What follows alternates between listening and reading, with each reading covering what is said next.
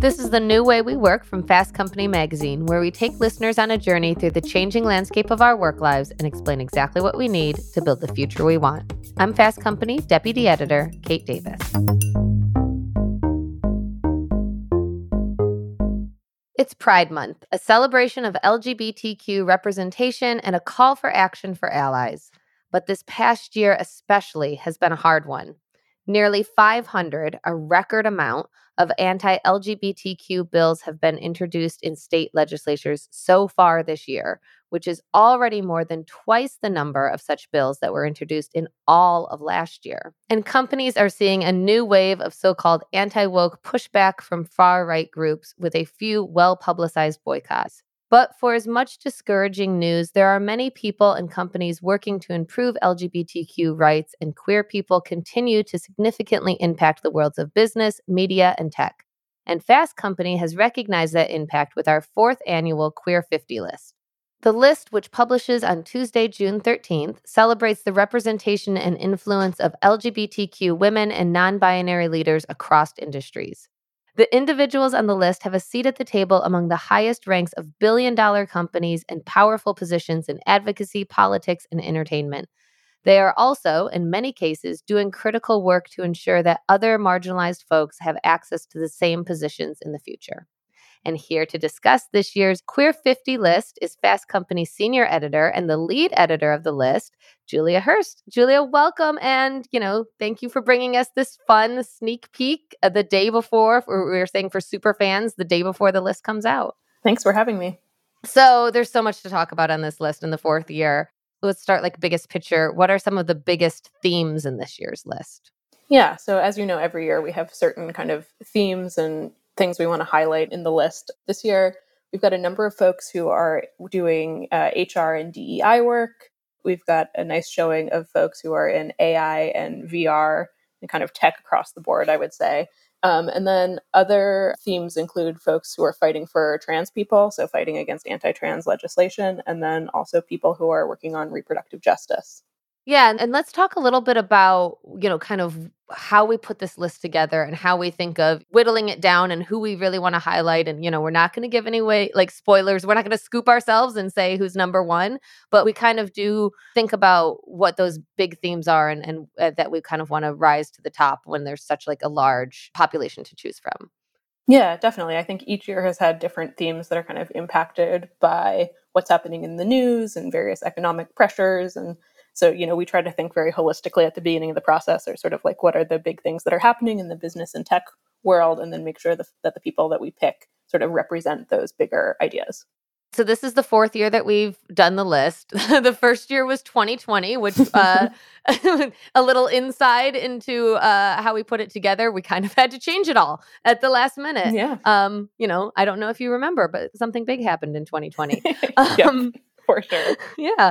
But what's changed about the list? How does the list evolve from that first year through this year? Yeah, I mean, as you mentioned, obviously, the pandemic happened in March 2020. And so we were really focusing that first year kind of on how business leaders were shifting and adjusting and pivoting, in those very early wild days of the pandemic. I think every year there have been different kind of social events and news stories that, we cover every day in Fast Company that we've then also found kind of echoing in the list. So I think, this year is no exception to that. Obviously, we're seeing a lot of shakeup in the world of work.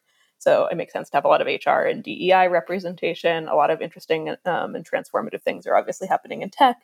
And then, as you mentioned earlier, obviously there are a lot of things happening in terms of anti-LGBTQ laws and legislation that's happening. So we wanted to represent that too in the list.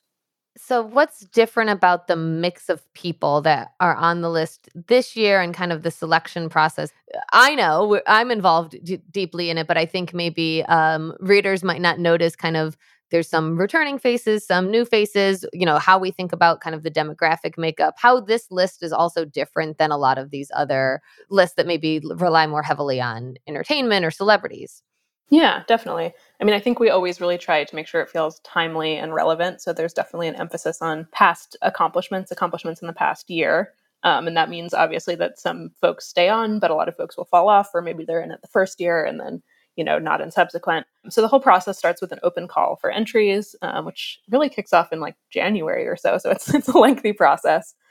We go through all of those entries. Obviously we're keeping a list of people who are in the news all year long. We get suggestions from our editorial partners at Lesbians Who Tech and Allies.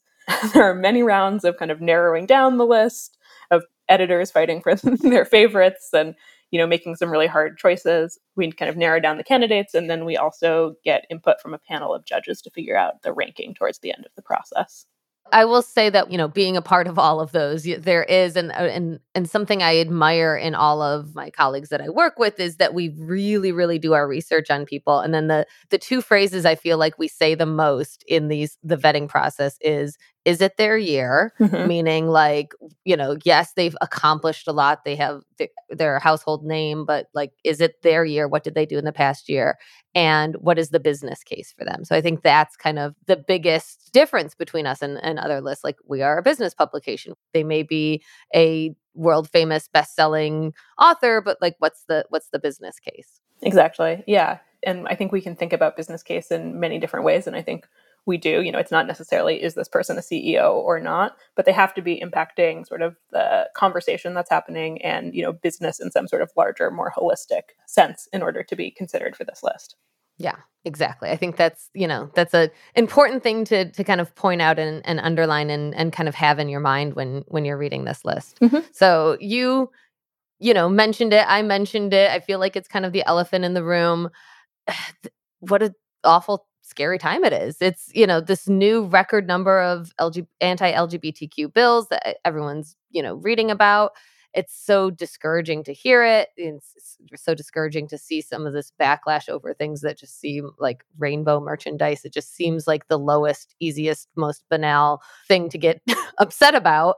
What do you make of all of that? What do you make of this moment? And are we moving backwards, or what's going on? Yeah, I mean, as you say, I think it's a scary time to be a queer and trans person right now. There's a lot of organized anti-gay and anti-trans violence happening. It's hard to sort of think about these things during, Pride Month and a time of celebration, but I think they're obviously on everybody's minds. And, there are bans for gender-affirming healthcare and reproductive freedom. And all of this is sort of the backdrop of this list and kind of where we find ourselves. That said, it's also Pride Month, which is a, time of celebration and organization and people expressing support for LGBTQ people. So I think all of these things are happening together. I think, honestly, it makes a list like this even more important to have during, challenging times like this, and to sort of showcase queer people who are, triumphing and leading the way in a lot of different industries.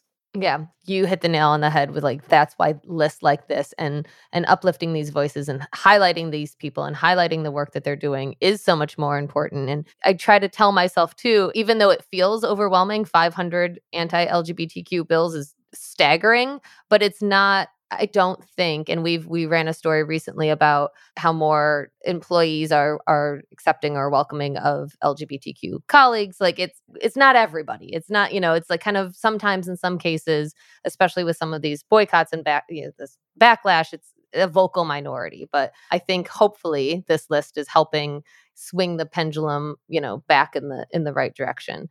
So we're going to highlight a few folks from the list that are doing interesting things in the DEI space, especially. But you're so closely familiar with everybody on the list. We've been, as you said, working on this for the last 6 months.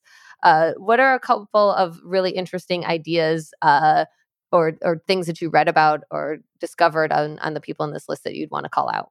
Yeah, I mean, I think it's been a huge year of transition for workplaces. Obviously, I would say that as somebody who thinks about work-life topics all the time, but I think anyone would say that. I think there are a lot of companies trying to figure out, what hybrid and remote work looks like for people who are trying to go back to the office full time, whatever sort of your work experience is. This has just been a year of transition, right? And so HR teams and DEI leaders are playing a big role in all of these moments. We're seeing on one hand widespread cuts to DEI efforts, especially given, economic pressures and layoffs and that sort of thing. But there also have been a lot of bright spots in the space as well. We're seeing moves towards pay transparency, a greater emphasis on mental health, well-being, family building benefits. So it's been a year of big transition. And so we felt like it was really important to represent that with this list. Yeah, I agree. I was energized, as I always am, to read about some of the kind of more innovative ideas too that people are coming up with. Well, we'll kick it off. We're going to give a couple little preview clips of some of the folks that we highlight on the list. I spoke to Rosanna DeRuthi. She's the Vice President of Global Diversity, Inclusion, and Belonging at LinkedIn, and she talked about how important it is to hold companies to account for their values, especially for Gen Z. I mean, I think we all know that, for Gay Pride Month, companies often like to stand up. Put a rainbow on it. Yep. They put the rainbow on their logos and they do things like that.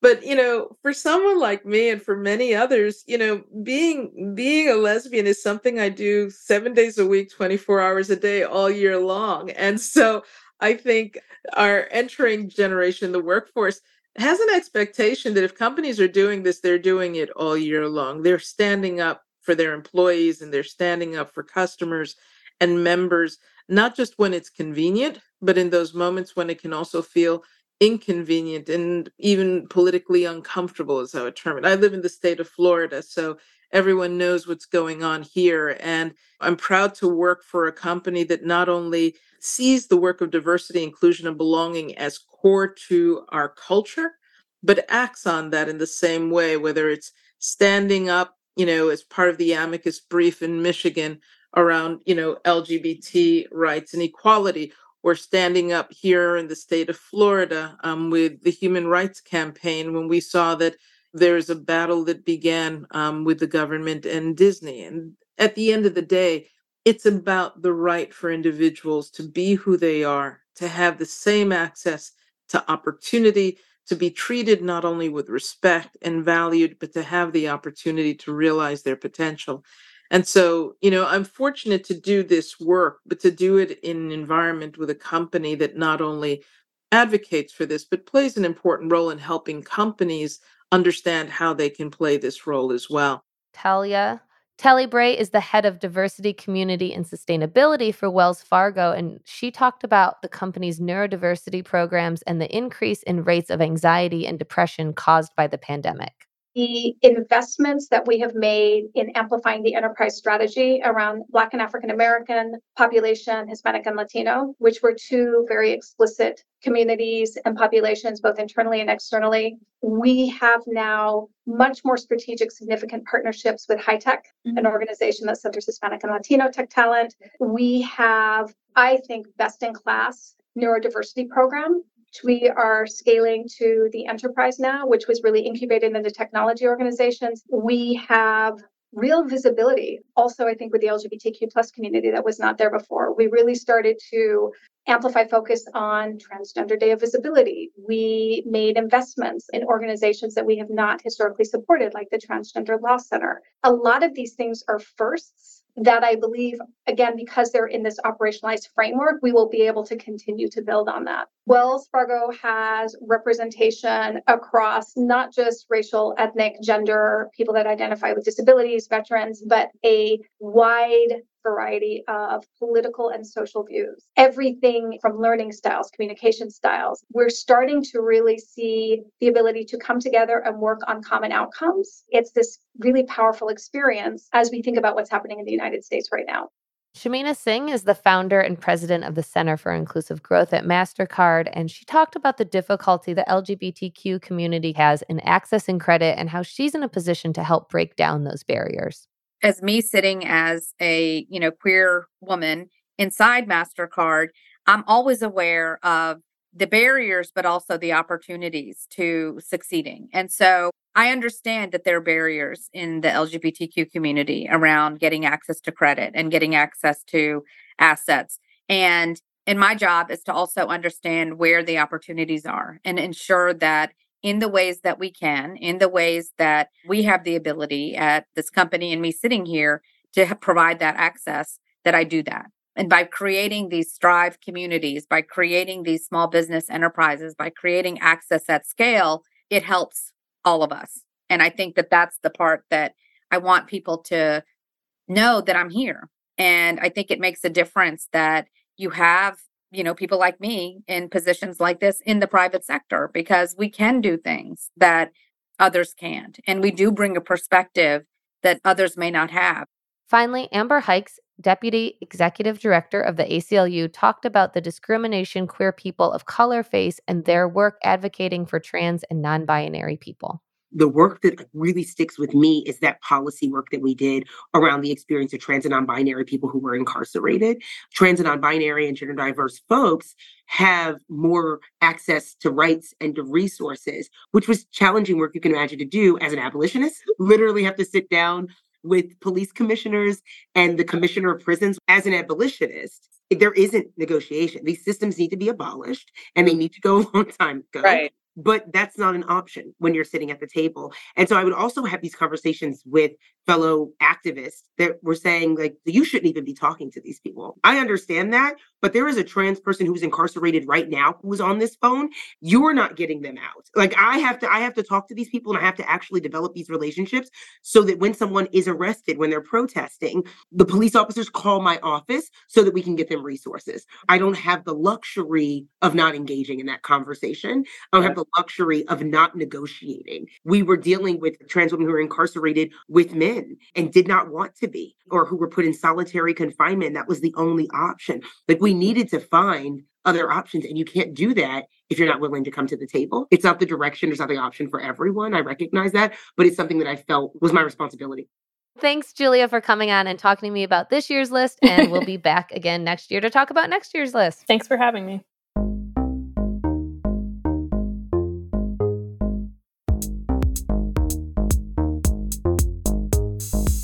And that's all for this episode and for this season of The New Way We Work. We'll be taking the next couple of months to work on the next season, but stay tuned to this feed to hear highlights from other Fast Company shows, an introduction to a new narrative podcast from our friends at Inc., and edited versions of our monthly LinkedIn audio event. If you're a new listener, be sure to subscribe to The New Way We Work wherever you listen. And if you like this episode, leave us a rating and review on Apple Podcasts. And we want to hear from you. Work is changing every day. What's the most pressing issue on your mind? Email us at podcast@fastcompany.com or tweet us with the hashtag #TheNewWayWeWork. The New Way We Work is produced by Joshua Christensen and Julia Shu with editing by Nicholas Torres.